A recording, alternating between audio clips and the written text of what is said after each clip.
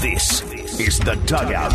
Weekly interviews with Mariners manager Scott Servais. Brought to you by Pizza Hut and by Mazda of Everett. Inside access to the clubhouse from Shannon Drayer. Every Tuesday at 1 with Bump and Stacy on Seattle Sports Station, the home of the Mariners.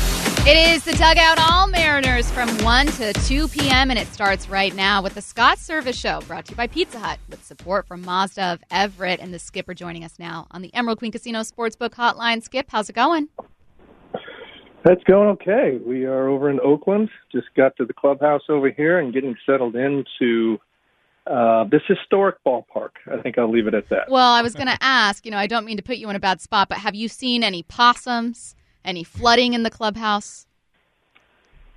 No, I haven't. The clubhouse looks about like it always does, probably same as it has 30, 35 years ago, but that's okay. The shade, Scott. We'll get ready to play the Oakland A's tonight. We'll get ready to play the A's. No possums. I know Shannon will be looking for them here at some point tonight, but I haven't seen any yet. Hey, Scott, no deny, you guys are going through a slump right now, and I always think about, like, the player-coach relationship. When you're going through something like this, is there a player you kind of lean on that you nudge a little bit and say, hey, man, I need you to get this message across, or I need you to lead? Is there a guy you kind of go to on the team? Oh, absolutely. It's not just one guy. I think it's a group of small group of guys, the guys that you have been with you the longest and have gone through some ups and downs with you in the past. And a couple of those guys are hurt right now. Obviously, Mitch Haniger and Tom Murphy are guys that have been with us here for a while. So, you look to, the J.P. Crawfords and the Ty Francis of the world and guys like that, you're hoping that, and we know they have the ability to take the next step a little bit and help around in our clubhouse and help lead and things like that. But, it's a collective group of guys and not just talking to them, but listening to them as well. I think that's really important. I think no matter what you're doing, if you're leading a baseball team or football or any business, you certainly, you've got ideas and things you want to input on players, but you also need to listen to them and where they're at and what they're seeing. Scott, and I understand there was something about a possum that was mentioned, and that's all on you. I'm not going to have anything to do with this. And they're very nice creatures, which we're in luck. That's the truth. But, yeah. Things that happen when I'm not there. I'm sorry, Shannon. I didn't mean to steer the conversation that way. Scott should have known. Scott, obviously this was an eventful weekend, and I know that you all were very hard at work on trying to manage it. I saw the coaches' cars there late at night when I was there. And my question for you is, with what lies ahead of you and what is behind you at this point, what is your biggest challenge as the manager in trying to manage where you are right now? Well, I think, we're not played very good baseball at all. Certainly in the last Homestead was pretty brutal, quite frankly, and everybody knows that and realizes that. So we can go one or two ways with this thing. We can sit and feel sorry for ourselves and woe is us and, where we're at. Or you can sit down, okay, here's where we're at. Here's what we're learning about our team, and we've got to find a way to make some adjustments. And we talk about it all the time, but, what are those adjustments? And it's on an individual basis. Baseball, it's a team sport, but it's really individual. When you're in the batter's box, your teammates aren't helping you, the coach isn't helping you. You've got to make those adjustments yourself. So, trying to help give players the tools to get through the rough spot we're in right now. So it's going to be a collective effort that gets us through it. And we've had some good discussions and talking with players and groups of guys and what it's going to take to get us going back in the right direction. And we can talk all we want. We've got to go out and do it. That's the nature of professional sports is, there's not a team out there that doesn't go through slumps and slides and is in a downturn at certain points of the season. And, we've got to turn it around, and there's no, special thing you can throw at them or talk about, or there's nobody riding in on the white horse to fix it all. We've got to figure it out ourselves, and we will. I do believe in our group. We're not playing up to our capabilities right now, and we know that. But you got to continue to work. You got to believe where you're, that you can get it turned around. We certainly do. But it's got to start right now, and again, can't do anything about the homestand we just had. It was brutal. We did not play good baseball. We know that. We got to go forward and get it going in the right direction on this trip. this A's team has obviously not been good at home, just 8-25, but they've also gotten the better of you guys at T-Mobile. They're kind of tricky. Tell us a bit about this team now that you've looked ahead and looked at them, how you guys match up. Yeah, we've seen the A's a bunch, and certainly they've traded off, some of their players this past off season, and some of the guys they have. They still have, the pitching depth they have, and we'll see a couple of their better pitchers in this series, in Montas and Blackburn's throwing the ball very well, and we'll get Caprillion tonight, who we've seen, and they've got some younger arms in their bullpen. They've got really good stuff, but we got to do more offensively. That's the name of the game. We got to continue to create opportunities, and we get guys on base. Change our mentality a little bit on what we need to do to get those guys in, and really just do what the game calls for. Don't try to do too much. Sometimes the game calls just for hitting the ball up the middle or hitting the ground ball the opposite field, or hitting a sac fly, getting the guy in, and in doing that and trying to do the little things right, sometimes bigger things happen, and that's kind of where our mentality needs to be here as we look forward to this series in Oakland. Scott, it's clearly a player's game, right? These guys go out there, they feel the pressure. The guy's struggling right now. But when you're going through these struggles, what does that do to the coaching staff? Like, what type of pressure or conversations are you guys having to try to correct this thing? We want everybody to perform at their best, and understanding that when you have 26 guys on a team, you're not going to have everybody going their best at all the time. And then when you've got a collective group that is struggling together, it keeps you up at night. It's part of your. There's not a coach alive that doesn't want to get the best out of his players, and you're trying to turn any screw you can to get this player back on track. Whether it's it's working the batting cage on a mechanical thing, whether it's looking at the numbers and the analytics, and maybe this is how they're pitching you, or this is where you're hitting the ball, and you need to get back to using the whole field. There's all those different things you look at, but ultimately, coaching is about relationship, and can you relate to that player and figure out a way to reach the player? And every player's different. It's not a blanket approach. It just doesn't work that way in coaching, in my opinion. You've got to be able to build that relationship, build up equity with that player, so he trusts you, and when you go to him about whatever it is, that you can relate to him and somehow make a change, make a difference in that player. And Bump, you had it. You had coaches you connected with, you trusted them. When things weren't going good, and there was other coaches you just didn't connect with. Okay, but I think as a collective group of coaches, and what we're trying to do is you try to this particular coach has a really good relationship with these 3 or 4 guys. You focus on these 3 or 4 guys. Let's get a couple other guys focused on a couple different guys. You know what I mean? And collectively, you just try to reach them and get them to understand, the messaging and what we're trying to get across, and hopefully it makes a difference. Scott, when you have players that come from different teams, be it in season or be it out of season, and they do struggle, what are the things that you look at? How do you attack that? That's a great question. I think, you really don't know players or really anybody till you live with them, right? You're going through a season, and you see them when they're going good. You see how they react to things when things aren't going well. So, the first thing you do is you just look at the track record. When this player's going well, what is he typically doing? Where are the pitches he hits well in the strike zone? Is he swinging at the right pitches? Is he hitting the ball all over the field like he typically does? Is he typically an opposite field hitter? Or is he a pull guy? Is he doing something different than the numbers say? Okay, so you identify those things. And then you're always going to look at video and things like that when you break down his mechanical swing. But the hardest thing is I talked about it earlier, is building that trust with players. And figuring out which buttons to push. There's some guys that just, that need to get kicked in the butt once in a while. You got to be firm and honest and direct, and they respond to it. There's other guys that don't respond very well to that, and those are the guys you got to kind of, put your arm around them and try to, get them moving in the right direction, and you try to lead them to the water and hopefully they'll drink it. So that's the art of coaching. It is not a science. And anytime you're dealing with players, certainly. All the players at our level have had tremendous success throughout their careers as amateurs, pros. Otherwise, they wouldn't be in the big leagues. So they should all have something to go back or fall back upon.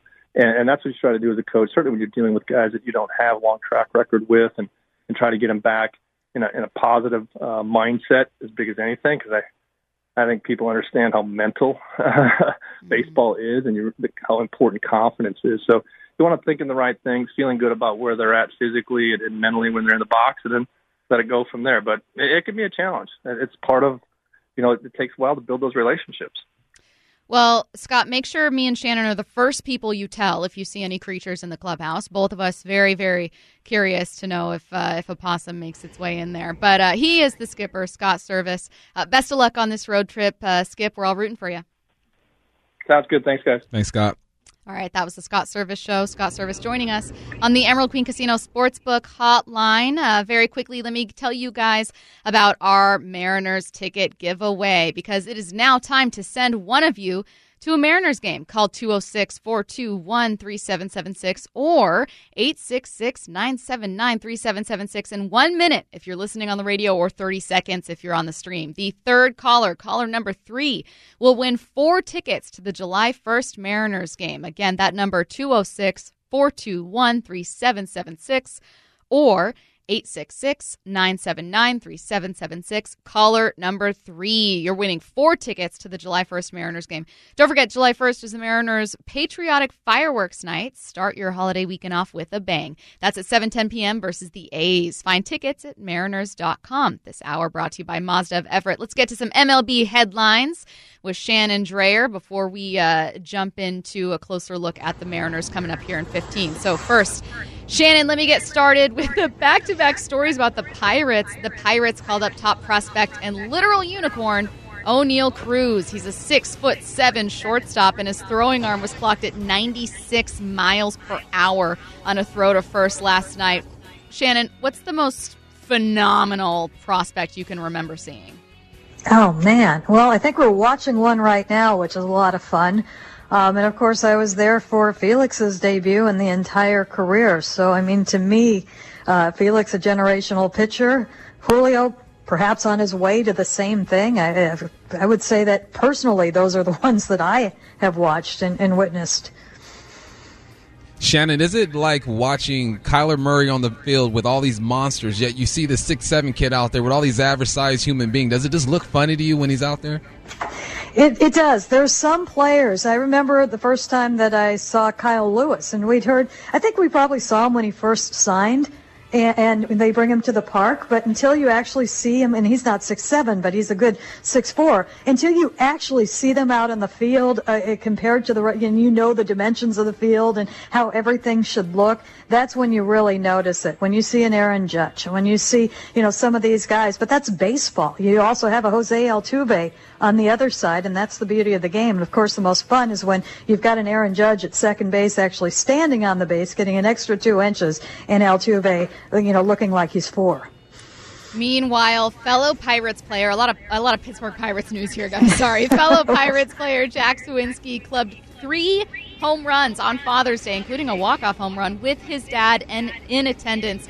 I'll ask for both of you, but I'll start with Shannon. What's one of the most special moments you've seen in a baseball game? Oh, wow. I'm going back to Felix's final game. The connection that he had with the fans, the emotion that he showed from start to finish, and kind of what led up to it. It had been a rough couple of years, but to see, everything that it meant to him and everything that it meant to the fans, especially when he, kind of almost jumped into the fan section after the game, I thought that was amazing. Bump, what about you? One of the more meaningful games you can remember seeing? Man, it was my first Dodger game. I grew up a big Raul Mondesi fan. It was bottom of the 9th, needed a home run to win it. I'm standing up, cheering for Raul. Boom, he hits a bomb that runs the bases. Chains is flying everywhere. It was just a magical moment for me, my very first Dodger game. It was awesome. All right. Meanwhile, one kid really great at bargaining with Astros first baseman J.J. Matijevic. Nailed it. He hit his first career home run on Sunday, which is awesome. But the cost of retrieving that ball from a fan who caught it was 6 tickets to a future game, 6 batting practice passes, an Altuve signed ball, and a Verlander jersey. That kid is great at bargaining. And he got nothing from J.J. Matijevic. Well, why would you want that? I mean, if you're the kid, you're like, hey, JJ, congratulations, but I got to ask you, buddy, give me the Verlander, give me the Jose Altuve stuff. No offense, kid. Shannon, I want to talk, I know it's not going to be a fun conversation, but a little bit about the Astros, about how deep this team is. We all expected them to maybe have a little bit of regression, and the Mariners could sneak up and try to take the division. Unfortunately, they've stayed strong. What's worked out well for them this year? Well, it's not just this year. It's what's been going on as far as what they have been doing with their drafting and what they have been doing with their international signs. And I think that is a big way that they were able to rebuild while still building or still sustaining. And the thought, when you say that we were expecting it, that was nothing that was new. That wasn't just something that should have been part of this year. When they orchestrated this plan for this Mariners group that we see right now, they envisioned a window where logic would say that they were going to, they being the Astros, lose a lot of their big players.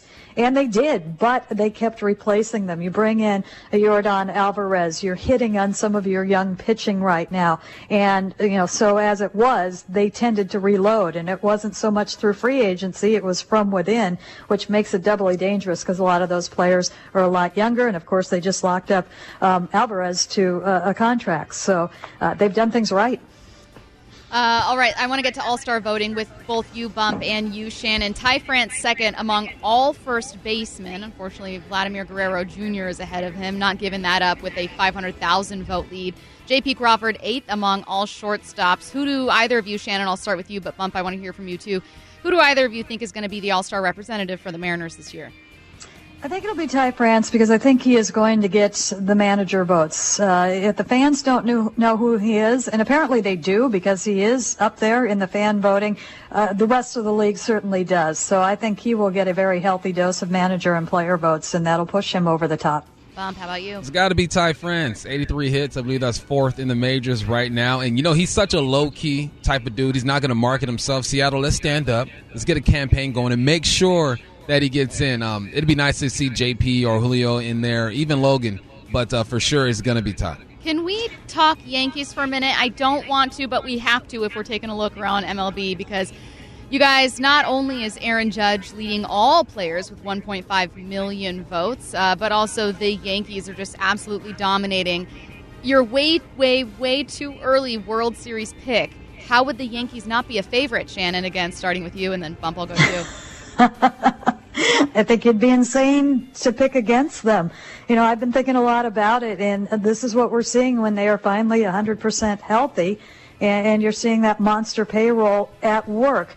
But the other thing that I think about is, what a great year to be adding another wild card team because anything can happen in a best of 7, a best of 5, a best of 3. You have some sort of shot. So, yeah, they're going to be there, but I think it's going to make the postseason that much more intriguing. Can they be knocked off their pedestal in a short series? We've seen it happen before on a record-breaking season.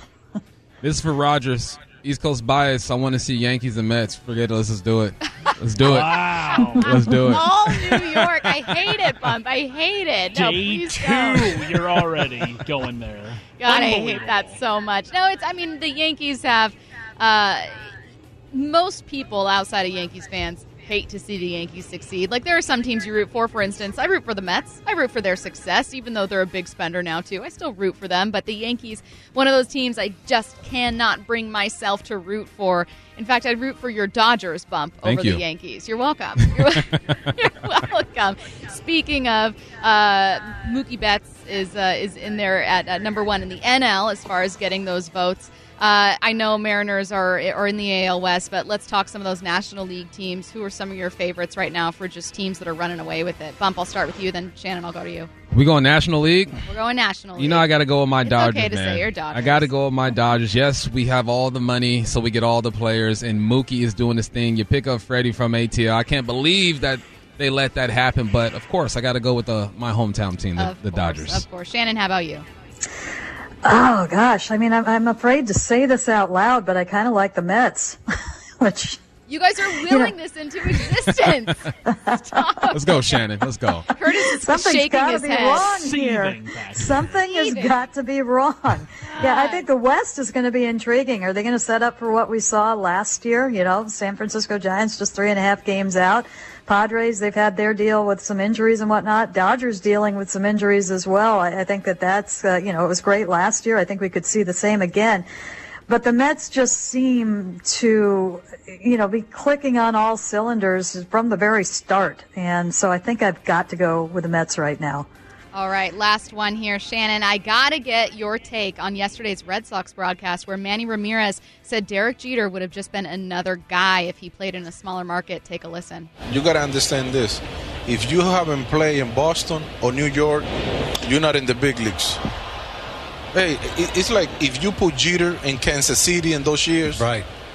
He was just a regular player. Yeah.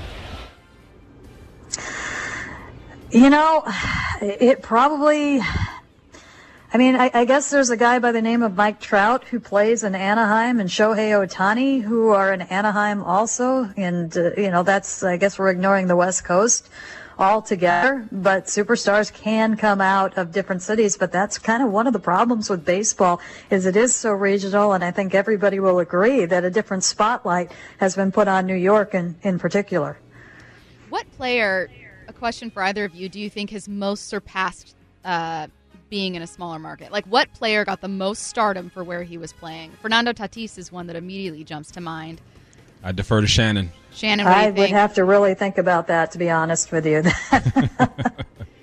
Curtis, I can see Curtis looking up, wondering if there's because you think of some of the biggest, best players, they're always going to be big market guys. Well, there's a guy by the name of Ken Griffey Jr. Oh, there who pretty you go, much, Shannon. That's an easy one. ruled all of baseball and pop culture and everything else. Saying maybe I'll go with him. I'm going out on a limb. A very, very fair answer. All right, we've got Shannon for another 10 minutes here, and now we're going to focus just on the Mariners. She is our Mariners insider, after all, so we're going to be talking about this series against the A's and what this team can do moving forward to turn things around. That's next. You're listening to The Dugout every Tuesday at 1 with Bump and Stacy on Seattle Sports Station, the home of the Mariners. All Mariners from 1 to 2 p.m. today. Sticking with us is Mariners insider Shannon Drayer. As a reminder, our conversation with Shannon Drayer is powered by Pacific Lamp and Supply. Shannon, I'm going to start with this series against the A's. We're talking about it as a get-right series, but this team can be tricky. What do they do well that the Mariners are going to need to watch out for? Well, you know what, honestly, I think the Mariners are just going to have to watch out for the Mariners right now. And I don't think it matters who they're playing. And we've seen throughout the year, it can be somebody that you can be taking a look at a potential Cy Young award-winning pitcher on the other side, and they're just fine. And then you can be looking at a last-place team in a division, and they kind of fall apart. And one of the interesting things about this series, and I wonder how much they'll be talking about it, although, since this has been said to me, I think that obviously a lot more has happened. But that last series against Oakland at home was an eye-opener for this team. And, they lost 2 out of 3 to that team. And I was talking to Ty France on the road trip afterwards and when they were starting to turn things around. And he said that series was an eye-opener. And he said you cannot take any team for granted or look past any team. And he said that when they looked over on the other side, they saw a bunch of guys that were hungry, never mind where they were at. And where they were at is, a terrible place to be in baseball, where you're basically being torn down to rebuild. And add to that, you don't know where you're going to be playing. And they had an absolute minimal payroll. Nobody is coming to the stadium, and that's something that I'm going to be watching for, too, because there's not going to be any energy in that stadium. They are going to have to generate that from within, and that's the thing. But it should be on their mind that they did let that series go away, and I was surprised that Ty France even said that. So I'm going to look for them to be a little bit more representative of what we saw on the road and perhaps a little bit more representative of a hungry team that they saw on the other side when they were last in Seattle. Well, Shannon, you alluded to the question I was going to ask you. As a former athlete, it's tough not to play in front of people, right? Crowds with people chanting, where they're heckling, whatever it is. Do you ever hear chatter of players talking about that? Like, here we go, it's going to be empty, or let's get ready, boys. It's opening day. There's 30,000 out here. Is that a conversation that you've overheard before? I haven't heard the empty part other than sometimes it's kind of fun to hear the individual hecklers that you can hear like when you're in Tampa in a dome or something like that, or you can hear in Oakland too, especially those that are out in the outfield. But you do hear a lot of talk They don't care where they hear the big crowd. It's always great when it's the home crowd, but they feed off of it in other ballparks too. And there was a lot of talk this year about that Mets series and what it was like to be in that building and how loud that was and how involved their fans were. And you remember the Jesse Winker interactions with them, and he has the history with them. They had a lot of fun with that. So I don't think it matters where it is, but yeah, they talk about it. That is something, as players, they absolutely love and feel that they benefit from. Do you get the impression that this team, despite their record, are going to be trying to improve at the trade deadline? Yeah, because I think that Jerry Dipoto is always looking to improve, and his line is we could be buyers and we could be sellers, which is also what he has pretty much done at every deadline. He's got to look, you hope the ideal situation is you're buying for this year, but if you're not buying for this year, he's going to be looking to next year and the year after that and after that. So I think a more appropriate question, are you looking for the short-term rental? And you're not going to be looking for that if you're completely out of it early on. And he is open to trading anybody at any time that's not named Julio or Logan or George. So, that's kind of Dipoto's season, or season 2 after the off season. So, yeah, I think that I wouldn't be surprised to see a significant add, even if things continue to go south. He's going to be looking to improve for the future. Shannon, every now and then I get emotionally attached to a player, and that player this year was Romo, man. Dangerous. 80s baby, 38, 39 years old, great beard, great stories, man. Sad to see him go, but Giles gets activated. How do you think he's gonna change that pitching staff?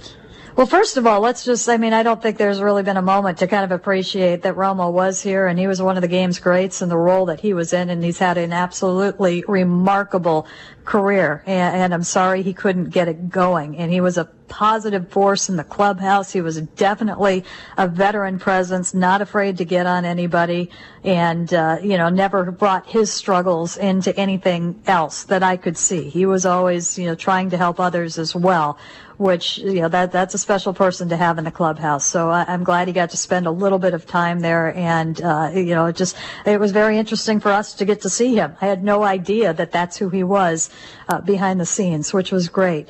As for Giles, I'm going to be interested to see how they break him in, because if you look at what he did in his rehab starts in the minor leagues, he had very few clean outings. It looked like, he was kind of struggling with giving up some hits. There were some home runs. For him, I am told it was all about just getting the feel back for his pitches, but I don't think that we've seen the velocity that he has had in the past, and he is still a pitcher that hasn't pitched in almost 2 years. So I think they're going to have to be careful about how they use him, how often they use him, and I don't think that he's going to be thrown into a super high leverage situation from the get-go. But they brought him up for a reason. They want him to contribute, and they will go from there. What's the latest on Kyle Lewis? This is a tough one, because the latest is they are not reporting on him at all. And it's anytime you have been out for the amount of time that he has been out for, it was a significant concussion. He has been at the park. He has been working out in the last at least few days. I think that is a good sign. I think it was a little bit alarming when he tried to work out the first time, and they shut him down after that. They wouldn't say what happens, but to me that means he got up on the bike, didn't go well, and he still needs recovery time. So I think that the fact that he is having more consistent workouts right now, I don't believe he's participating in any baseball activity. I think it's a step in the right direction. But, I hope Bump can speak to concussions, because there are a lot of people out there that, if you're reading Twitter, do not understand that every concussion is different. Every individual is different. They are all serious to some extent. You're talking about something has happened with your brain. And there is no standard concussion. There's no standard date or timeline of when you will come back. You have to pass a series of protocols before you can come back, because again, it is your brain. It's not something that you take lightly. So, it's when he is symptom-free and when he can do his job without there being, any trace of that concussion, that is when he will be back. Yeah, I'll tell you one thing, Shannon. I've had 3 documented concussions, probably 6 or 7, because back in our day they say, oh, you get your bell rung, go ahead and get back in there. So you have to be cautious with that type of stuff. And you're right, every concussion is different. Everyone responds to it. So I'm with you. I hope he takes his time and you come back when you're ready. But I want to ask you about Robbie Ray. Right, the last 2 outings, we seem like we're getting the guy that we thought we were going to see. He's experimenting with some of his pitches. What are your thoughts on Robbie Ray? Do you think he's turned a corner and that we can start to depend on this guy? Yeah, and I'm glad that he made a change. And it took a couple of months, and I'm glad that he saw that. He did something that worked for him for a long, long time, and he was forced into doing something different. That wasn't anything that was planned. It was something that happened mid-game. Scott Servais went up to him and said, you have to come up with a plan B. Plan A is not working. All right, I'll throw a 2-seamer. And I'm glad that he had the curiosity to continue working on that the next week. And what I like about it is when there's change, it can be, oh, well, it was a surprise. The other team didn't know, the scouting report, et cetera, et cetera, et cetera. But that pitch gives him more dimension in what he can do with his other 2 pitches. You know, he's covering, the batter now has to cover more of the plate. The batter has to look outside a little bit more. And so along those lines, I think that is going to continue to help him. And, you hope that the hitters around him, and obviously pitching and hitting is so different, but if a veteran like Robbie Ray can make a drastic change 2 months into the season, and if you were a struggling hitter right now, you hope that they can do the same thing. And does that mean you're completely changing your swing? No. But maybe you're changing your approach. Maybe you're changing your 2-strike approach. Maybe you are changing, how you see the field in front of you. Maybe you are changing, I know I can hit the home run here, but what I really need to do is I need to get the guy over. Maybe you're sacrificing yourself a little bit more at the plate. And you hope that is noted what he did, and perhaps kind of set as an example for this group right now. She is Mariners insider Shannon Drayer. Read her work at seattlesports.com. Follow her at Shannon Drayer. Obviously, make sure you're following her for updates in tonight's game. Shannon, thanks so much for joining us. I will give you possum updates, Stacey. Thank you. Appreciate it. Thanks, Shannon. You're the best. You're listening to The Dugout on Seattle Sports Station on 710 and the Seattle Sports app. Every Tuesday from 1 to 2 p.m. It is all Mariners. So we're going to welcome on Mariners broadcaster Dave Sims next. You're listening to The Dugout every Tuesday at 1 with Bump and Stacy on Seattle Sports Station, the home of the Mariners. This is The Dugout, wrapping things up on this Mariners Hour with Mariners broadcaster Dave Sims. Joining us now on the Emerald Queen Casino Sportsbook Hotline. Dave, how's it going? Doing well, Stacy, and Bump. Congratulations on the full-time gig. Good to have a black voice on this station, man. Good stuff. Good for you. I appreciate you, Dave, man. Honor to talk to you. Very excited to have you on. Hey, Dave, obviously this team is not where we all want them to be. I'm hoping to lean on some of your analysis since I don't know where to find hope. But one of the biggest things Bump and I have talked about is obviously the runner stranded for this team, which is a consistent problem. I mean, what are some patterns you've seen with that? Well, simple.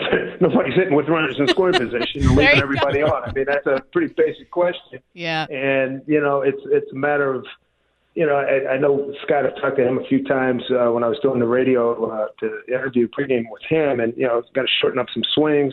Don't worry about swinging for the fences, put the ball in play. Now, the Mets did a great job putting the ball in play. That's against the Mariners. That's one of the reasons why they're having such a great year. Not everybody's swinging for the fences. The big guys hit the home runs, the little guys set the table, and you go from there. So, hopefully this is something that can be corrected, and hopefully very soon.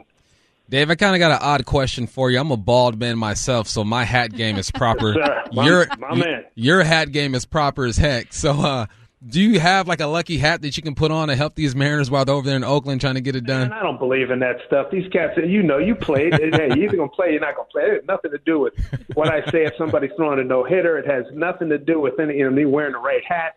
Absolutely not. No, I don't believe in that. Never have, never, and never will. And it's you play at the highest level. It's all about performance. And, you got guys got to have their minds right. It's another thing I know you're familiar with. If you have your mind right, you got more than a fighting chance. And if you don't, you're liable to get it handed to you. So, that's not part of my game, not even close. The hat game, it feels good, looks good, and all that kind of stuff. if that were the case, we'd go 160-2 every year. Hey, Dave, tell us just a bit about this A's team. I feel like they've been awful at home, but then they also got the better of the Mariners here in Seattle. I mean, how do you see them? Well, it's a big league team, and then I heard Shannon talking about it earlier about referring to with Ty Francis. They took him for granted, which you look at the schedule. You hate. It's difficult to do in any sport at any level, but human nature is what it is. And you see somebody with a record like that. Now people are looking at the Mariners like that, and that's when the Mariners teed up against these guys, that was a dreadful series, losing 2 out of 3. Hey, they got pride. They're young guys trying to prove themselves, trying to make a name for themselves in a brutal situation, which we're going to see here tonight, because we'll probably have more seagulls watching the game than people. David, leadership has always been a question with this ball club, at least this year.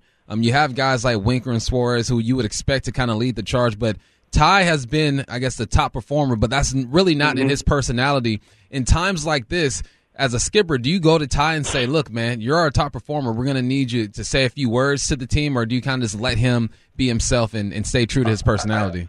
I think you probably have to, just go organic. You don't have a guy that's an obvious, a Griffey Buhner kind of guy and say, hey, look, damn it, let's go. We got to do this. We got to do that. I don't think that person exists on the team, but at some point, probably somebody, maybe one of the more veteran guys. And if anybody were to do it, it would make sense that Ty did it, because he's certainly the most accomplished hitter this season with this ball club. But, that kind of stuff, a lot of times, again, that's organic. I mean, you can talk about it all you want, but somebody just has to step up and take charge. It's not always, you can't always have, and coaches in all sports that I've worked in say this all the time, it doesn't always have to come from the coach manager. Peer pressures, Mike, what peer pressure is like. And you get some of your boys starting to ride you behind, you have the tendency to want to pick it up. And I think somebody probably should be coming to the fore in that regard, because, the boys are in danger territory right now, 10 games below 500. And, they're going to have to put on an unbelievable tear, to make any one of the playoff spots. So hopefully that person will emerge. And it's not like something you can get a roster out and then point to a guy and say, you do it. It doesn't work like that. Yeah. Dave, last question here. It's not actually about the Mariners, but earlier in the show, we were talking about some of the most special moments we've seen in a game. There was a Pirates player who hit 3 home runs on Father's Day, including a walk-off with his dad in attendance. What's one of the more meaningful games you've been to? This year? I guess all time, just what comes to mind. I don't think anything to that level has happened so far. I mean, still for me, game 161, the Haniger single last week, the Felix perfecto in 2012. I mean, those are two that jump out. I mean, Nelly in game 161, I think in the 16 season, we tied it up with a 3-run homer in the 7th. Mariners went on to lose that game. But those are 3 moments that jumped out. Those are easy ones of baseball. I got some basketball, football ones, but for baseball, those are the ones that jumped out for me, the games that I've had a chance to call. What's a basketball one? Let's see. George Mason beating Connecticut, the top seed in the East, back in 2006 to go to the Final Four. Georgetown, who they beat? They beat somebody at the Meadowlands. I was working with the late great John Thompson. His son JT3 was coaching the team, and we were in overtime. And Jeff Green was walking up the court as we were waiting to come back from the TV timeout. And Big John, I'm doing national radio with John, and he says to Jeff Green as he's walking by, "Hey, you, blank, blank, blank, take this sucker over, get this thing done." Sure enough, he went on, got like 6-7 points. The last couple 3 minutes, Georgetown wins. They go to the Final Four, and after the game ends, all the players came over and lined up and we'll try to do a post-game show. And they all came over to shake hands with Big John. Oh, I thought that was one of the coolest moments I've ever been a part of. That's a really, really cool moment. He is Mariners broadcaster Dave Sims. Dave, it's always a pleasure. We hope to talk to you next week. Let's hope we're talking about a few more wins here. Yeah, that would be nice. And Bump, again, congratulations. Stop by the ballpark next time we get home. Will do. Thanks, Dave. All right, man. Be good. Take care. All right, bye-bye. All right, he is Mariners broadcaster Dave Sims. Guys, special surprise here. We actually have another pair of tickets to give away. We found another pair of tickets to give away, and I'm going to give them to The first caller, so call 206-421-3776 or 866-979-3776. The first caller will win 4 tickets to the July 1st Mariners game. 206-421-3776 or 866-979-3776. First caller wins tickets to the July 1st game. That's going to be the Mariners' Patriotic Fireworks Night. Start your holiday weekend off with a bang. That's at 7:10 p.m. versus the A's. You can find tickets at mariners.com. This has been The Dugout on Seattle Sports Station on 710 and the Seattle Sports app. For Michael Bumpus, Curtis Rogers, and myself, Stacey Ross, thanks so much for listening today. Don't go anywhere. Wyman and Bob coming up next.